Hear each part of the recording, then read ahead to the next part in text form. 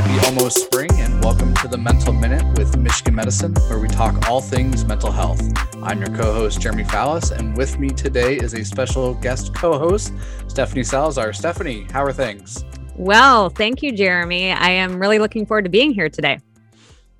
It's great having you join me today. And for those of you who may not be familiar, Stephanie, share some background about yourself. Well, Jeremy, I am a wife, a mother, a public health nerd, and a mental health advocate. I've been with the Depression Center since 2008, most recently in the role of Senior Outreach and Education Program Manager, which means I get to oversee all the center's community outreach efforts. And for full disclosure, Stephanie does get to oversee our whole group. And so whenever we get in trouble, it's always Stephanie who is laying down the law. We try to give Stephanie as hard of a time as we possibly can. But yeah, I guess a little bit about me is I am your boss. So in all seriousness, we do have a fun episode ahead. Our guest today will be Sara Abelson, who was an award winner at this week's Depression on College Campuses Conference, which is also known as DOCC for us in the know. Before we chat with her, though, let's do a quick recap of what was a much anticipated and much worried about and very much worked on project, the DOCC. We held it just a few days ago, March 9th and 10th, in a virtual format. Stephanie, you are the de facto commissioner of this event. You make it tick, you make it run. You also deal with all the issues that come with it, but also you get to bask in all its success. So let the listeners know what it was like to handle it this year in a unique format. Obviously, last year's was canceled, and you got this conference going for the first time in 2 years. Well, first, I will say that, de facto commissioner, I don't know, I had a ton of help from our Depression Center team, yourself included, and our program coordinator for outreach and education, Taylor Paul. There's also an amazing multidisciplinary conference planning committee that includes members from across the university, which is co-chaired by Dr. Todd Sebig from Counseling and Psychological Services, and the founder of the Depression Center, Dr. John Graydon. He was also the brainchild for behind this conference 20 years ago. So it's a team effort. It's really, really important to say. But what was it like? You had a front row seat to it. I'll tell you that. So I do think it had a lot of parallels to what this year was like overall. So, there was grief. The 2020 conference took a year to plan, and we were ready to go, and then had to cancel just the week before it was going to happen. And then there was a lot of stress and uncertainty. Me, I'm probably one of the least tech savvy people in the world. So I could not even fathom how we could possibly make a conference like this happen. And would anyone want to go to it?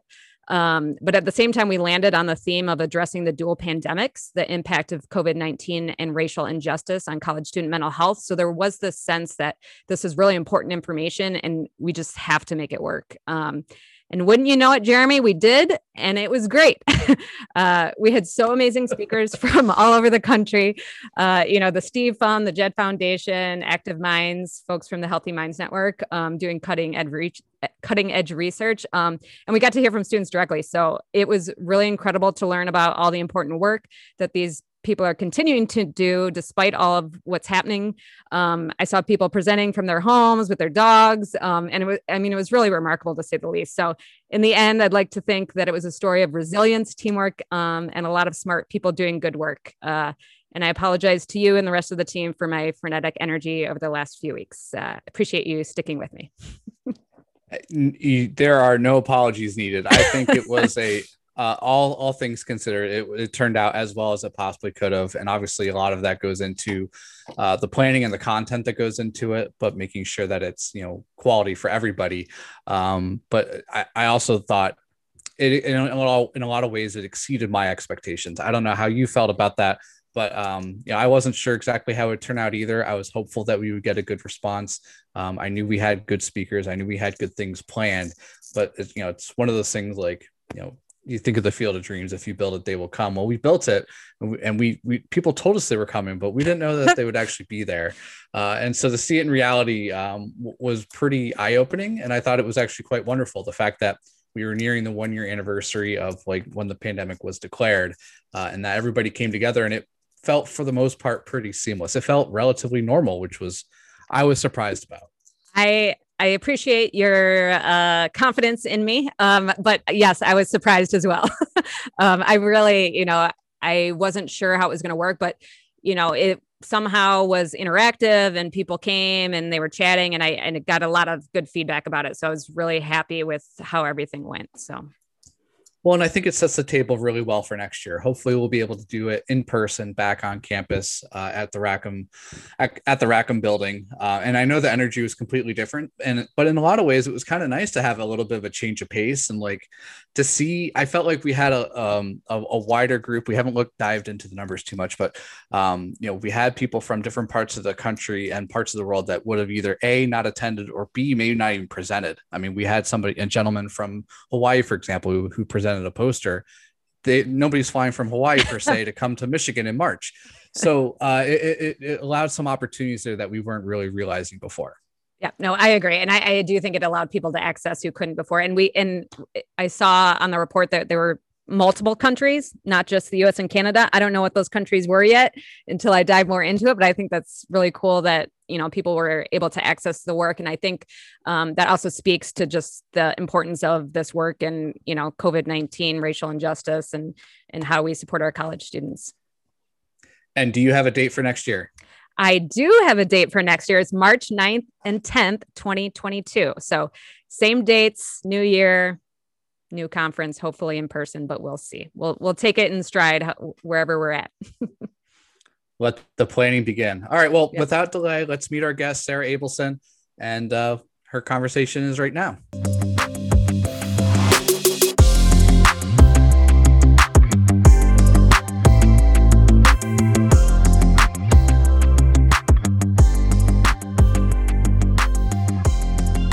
All right, welcome back to the Mental Minute with Michigan Medicine. We're excited to introduce today's guest, Sara Abelson, to the podcast. Sara is a doctoral candidate in the School of Public Health, and just this week was named a winner of the George Orley Student Mental Health Advocate Award at the annual Depression on College Campuses Conference. Sara, thanks so much for joining us today. It's great to be here. So could you give us a little background about yourself, how you got started in what you're doing, your journey to, in getting a PhD and what you want to do in the future? It's a big question. Lots of questions. Let's see where to start. As a small child, or maybe more recently, I've been working in the field of college student mental health for many, many years, starting to feel like an old lady in this field. But the majority of my work began with the national organization Active Minds. It's a national nonprofit working to address mental health through a largely peer-to-peer approach. And I worked for Active Minds after receiving my master's in public health, and loved that opportunity as a chance to work with college students on many, many different diverse institutions across the country, and to work with administrators and faculty and staff and think about how to build healthy campuses that support the well-being of students.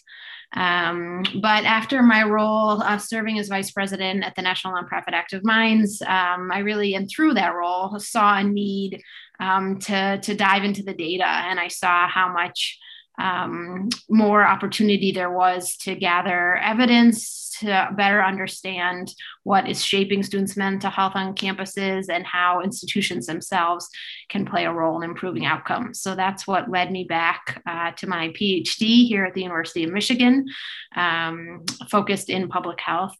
And it's been a really great experience to be able to be doing research alongside mental health advocacy and practice and education and outreach while a graduate student here at Michigan. So Sara, you and I we were in the same cohort at the School of Public Health here at Michigan. And I do remember, you said this work sort of started when you were at Active Minds, but I remember even then you had a strong passion for mental health as a public health and health equity issue when it really wasn't being talked about in that way at that time. Yeah, it's funny you say that too, because I too remember that when I started my MPH and was focused on mental health and the intersection of equity and mental health. There really weren't a whole lot of other people doing it. There weren't that many classes. When I shared that interest, it was a little bit unusual. But I will say, just like about a year ago, I think I attended an orientation for the new MPH students at Michigan, and I was shocked and pleased to see that mental health was like one of the focus areas they raised with new students, and many, many, many hands went up in the audience. So yes, I really do think we've seen an evolution in greater focus on mental health from a public health perspective over the last, 15, 20 years. No, you're ahead of your time. It's so great. I'm so glad that there are people like you to forge the way. So I am curious if you could talk a little bit more about what you're studying now in your PhD. I know you talked about it a little bit, but I'd love to hear more. Yeah, so my PhD and my dissertation work is really focused on better understanding the role of policy at institutions of higher education and how inclusion policies in particular are shaping mental health and mental health equity. So just as one example, I'm doing some research looking at policies that are valued by transgender and gender minority college students. Those are students that we know are facing a really high burden of mental health concerns and a disproportionate, inequitable burden of mental health concerns. And what we also know, the students face just tremendous amounts of stigma and discrimination and bias and structural the opposite of structural and inclusion, essentially, at institutions. And so some of my work is looking at institutions that have expanded their non-discrimination policies to include gender identity and expression, which expands protection from discrimination to gender minority students, which sadly and unfortunately does not exist in every state in this country, and other policies that give students a chance to identify their name and pronouns without legal name change on campus records, or policies that provide access to gender inclusive restrooms on campus, and looking at how those policies are shaping gender minority mental health. But my work has also looked at I'm interested in sort of the not just how individual factors shape mental health, but how policies and structures and contexts do.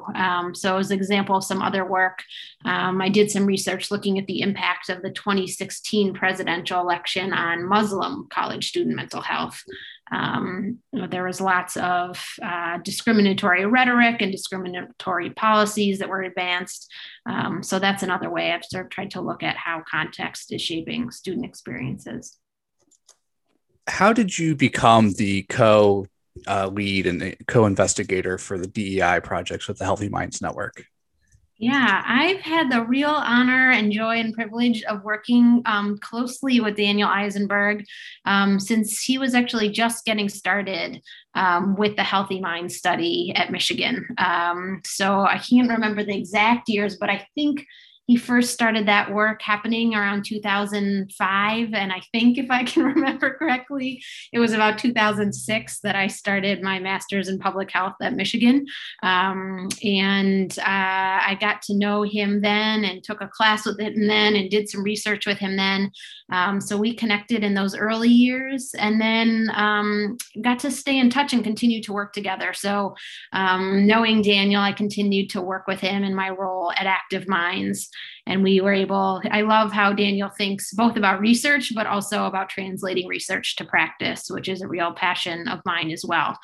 So we had a chance at that time to sort of work to bridge research and practice while I was at Active Minds. But that was then the Healthy Minds study is one of the things I would say that led me to pursue my PhD here at Michigan. It really is the best national source and our greatest understanding and data on college students' mental health. So I was excited to head back to Ann Arbor to work with Daniel again in the study. But I also saw some opportunities that we could be doing more with the Healthy Minds study to understand students' experiences that were really shaping the lives of students of color and other students that are marginalized and minoritized on campuses. So just as one example, we collaborated and got some funding from M Cubed at Michigan.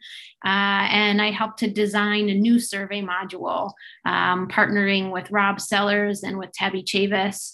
And we added measures, looking at more measures to better understand the campus climate for inclusion, to better understand students' experiences with discrimination and inferiorization in their classrooms and on campus. Other things to better understand students' connections and where they were finding their identities were supported and who they're friends with. So we added those new measures, which led to a new module of the Healthy Mind Study that was quickly adapted by many institutions across the country. So it's work like that in my longstanding work with Daniel in the study that led to that role. I think that's so great that you've been able to make those changes and collect data, not just here, but all over the nation. And I think it's improving our understanding so much. And I think it will continue to do so. So I'm also a little bit curious about sort of where you go from here. Like, what are you hoping is the next chapter? Yeah, another great question.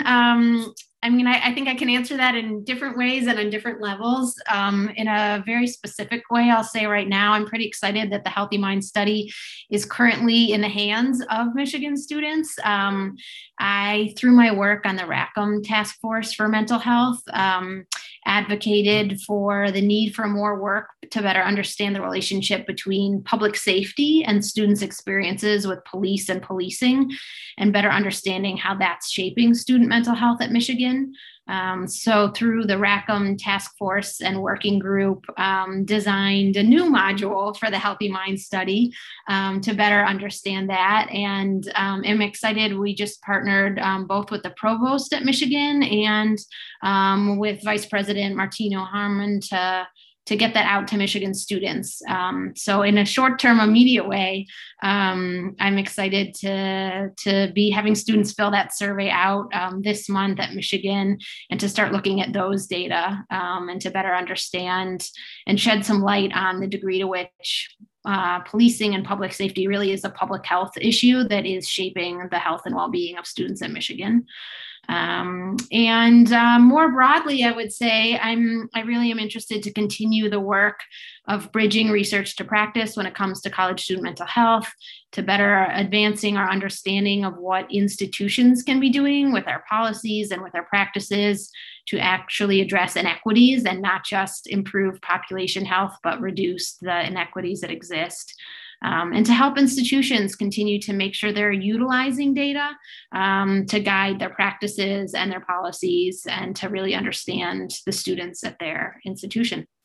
That's really great to hear. And I think it's quite a topic that probably isn't investigated nearly enough and that we wish we could have more researchers diving into.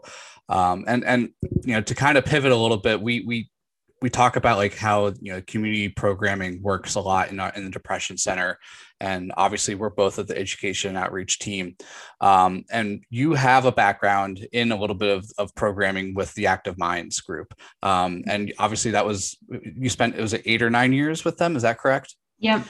Yeah. So could you kind of go like how you go from doing something that is very hands-on and educational and in the community to doing the research side of things? I know something drew you back to the research side of things because I think it plays really well into how, obviously you were honored with the Student Mental Health Advocate Award, and kind of just combining those two worlds together and how, I don't know, you're intersecting a lot of different places. I know there really isn't quite a question in that, but let's talk about your time with Active Minds and how it brought you to where you are now.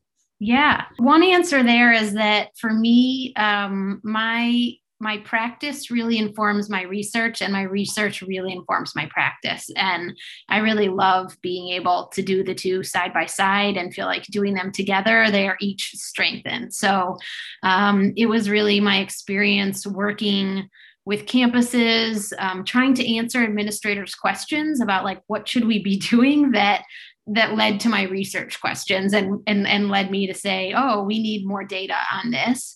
I did one of my initiatives that I started and led at Active Minds was to create the Healthy Campus Award. And we were recognizing and celebrating institutions that were leading the way in building healthy campuses. And we're particularly interested to learn from a wide range of institutions doing the work, not just well-resourced schools or not just large schools, but across the full range of institutions to really examine and again, champion and celebrate how they were building healthy campuses. But again, as I sort of tried to outline what does it mean to build a healthy campus and thought about what initiatives to highlight, again, I saw sort of a lot of unanswered research questions as to what is the right policy and how does that policy shape student outcomes? So it was that practice that led me to be. And I also saw that when campuses do sort of decision making and design programs without data, my sense was that that's often where you see inequities come from. So when we're thinking just about the population and not really understanding the unique needs and the differences across the population and within the population, that it's often the same groups that get forgotten or get left behind, or just frankly don't get very well served by sort of the mainstream programs. So it was also the sense of that without the needed data, certain populations were continuing to get sort of neglected and left behind. And so, I don't know if that answers your question, but that's a little bit of how being immersed in the practice sort of led me to the research side of things. And I would say now I continue to do the back and forth. So one of the reasons I love being on the Rackham Task Force for Graduate Student Mental Health is getting to move, having been in the research side of things, to be thinking back about practice and about how, what are the institutions' opportunities and levers to be building, a healthier workplace, a healthier learning environment that lets students really, thrive and succeed alongside their academic success. I think that's so great. And just the way that you come at it with such curiosity and I want to know more and I want to dig in. And I think that's so great and so important. And I think a lot of times you're right. The institutions are we're just going to throw something at it and hope it helps. And we don't, really know what the issues are or whether this is working or not. So I think that's so important that you'll be able to form the policy in that way. And I think those were a lot of the questions that we were talking about at the Depression on College Campuses conference that we just had. And so I just sort of want to end with sort of more of a personal question, but when you were given the Student Mental Health Advocate Award, you sort of gave the shout out to loud and proud therapy, and we don't always talk about it. And I just think I loved that so much and thought it was just a great moment. So I'm sort of curious about how you see that fitting into your life, your personal and professional life, and what advice do you have to others who may be apprehensive to seek help? Yeah. It was a thank you, really, honestly, to the Depression Center and to you all who do such a brilliant job of organizing that conference every year. It was, and to the Orley family. I am so moved to see how, in the face of such profound personal loss, they're really making investments in supporting and investing in mental health advocacy through students. So really, it was just such a huge honor to win the award, and really nice to have an opportunity to connect not just my professional life and work and research, but to be able to sort of think and share personally about my mental health as a graduate student. I sit in task forces where we're debating what's shaping graduate student mental health, and it was fun to have an opportunity to thank the folks that have been key to supporting my mental health as a graduate student. In terms of your question about advice, it's challenging. And frankly, right now I'm feeling nervous because so many people are seeking mental health help, which is great because so many of us are struggling in this pandemic and it's so isolating and there's so many challenges associated with it. But the wait lists are so long for clinicians, even here in Ann Arbor, a town that's relatively filled with them compared to some other places. So I guess I will just be open about the fact that having a fabulous therapist really is like a highlight of my week, and it's hard work, but it's a joyful, a really important experience, and one that's key to my mental health and well-being. So for those who are hesitant, I would just be a voice of, a really, really positive experience. But I would also, I think so often people may be interested, but it can be hard to get yourself all the way there and into the seat and sticking with it. And so I would also sort of add the importance of being persistent and recognizing that it is hard work and can be a challenge, but it's worth it. And I would also, I think I sort of reflected in what I shared that fit is important. I'd seen some providers previously who frankly weren't quite the right fit, and it's really worth it to keep looking and sort of try some different people. There's no reason to expect that the first person you see is going to be the right fit. But I think fit does matter. And so I would encourage people to, if the first person you see, it doesn't feel good or doesn't feel right or doesn't feel helpful, to try someone else and to keep trying, because good therapy is great. I think that's a great message, and it is very important, even if it's not necessarily finding a therapist per se, but at least seeking out resources that can help you cope and manage certain things, because there's some self-help things that we can try and do on our own before we reach out to somebody, or if we are on a wait list looking to see somebody. So Absolutely. We know Jeremy, I don't know if you heard my talk, but I also highlighted how important walking my dog has been for my mental health, and my toddler's laughter has been for my mental health. So social support, yes, there's many ways we take care of our mental health alongside those other things. 100%. I am on board with dogs and kids making you happier if that's what you need. All three of us live in a world where we deal with some or all of that. So I think we can all empathize and understand that for sure. I know we're on a little bit of a time crunch, so I want to give you the chance. We give all our guests the opportunity to plug something of theirs. It can be recent work. It could be something else you'd like to pitch and support. It can be kind of whatever you want. The floor is yours. So Sarah, go ahead. Oh man, I wasn't prepared for that one. I would, I guess, end again with a thanks and appreciation to the Depression Center, to John Graydon for his just amazing leadership over so many years, to Stephanie for all of your hard work there with this podcast and with the conference, to the Orley family for their support of the award.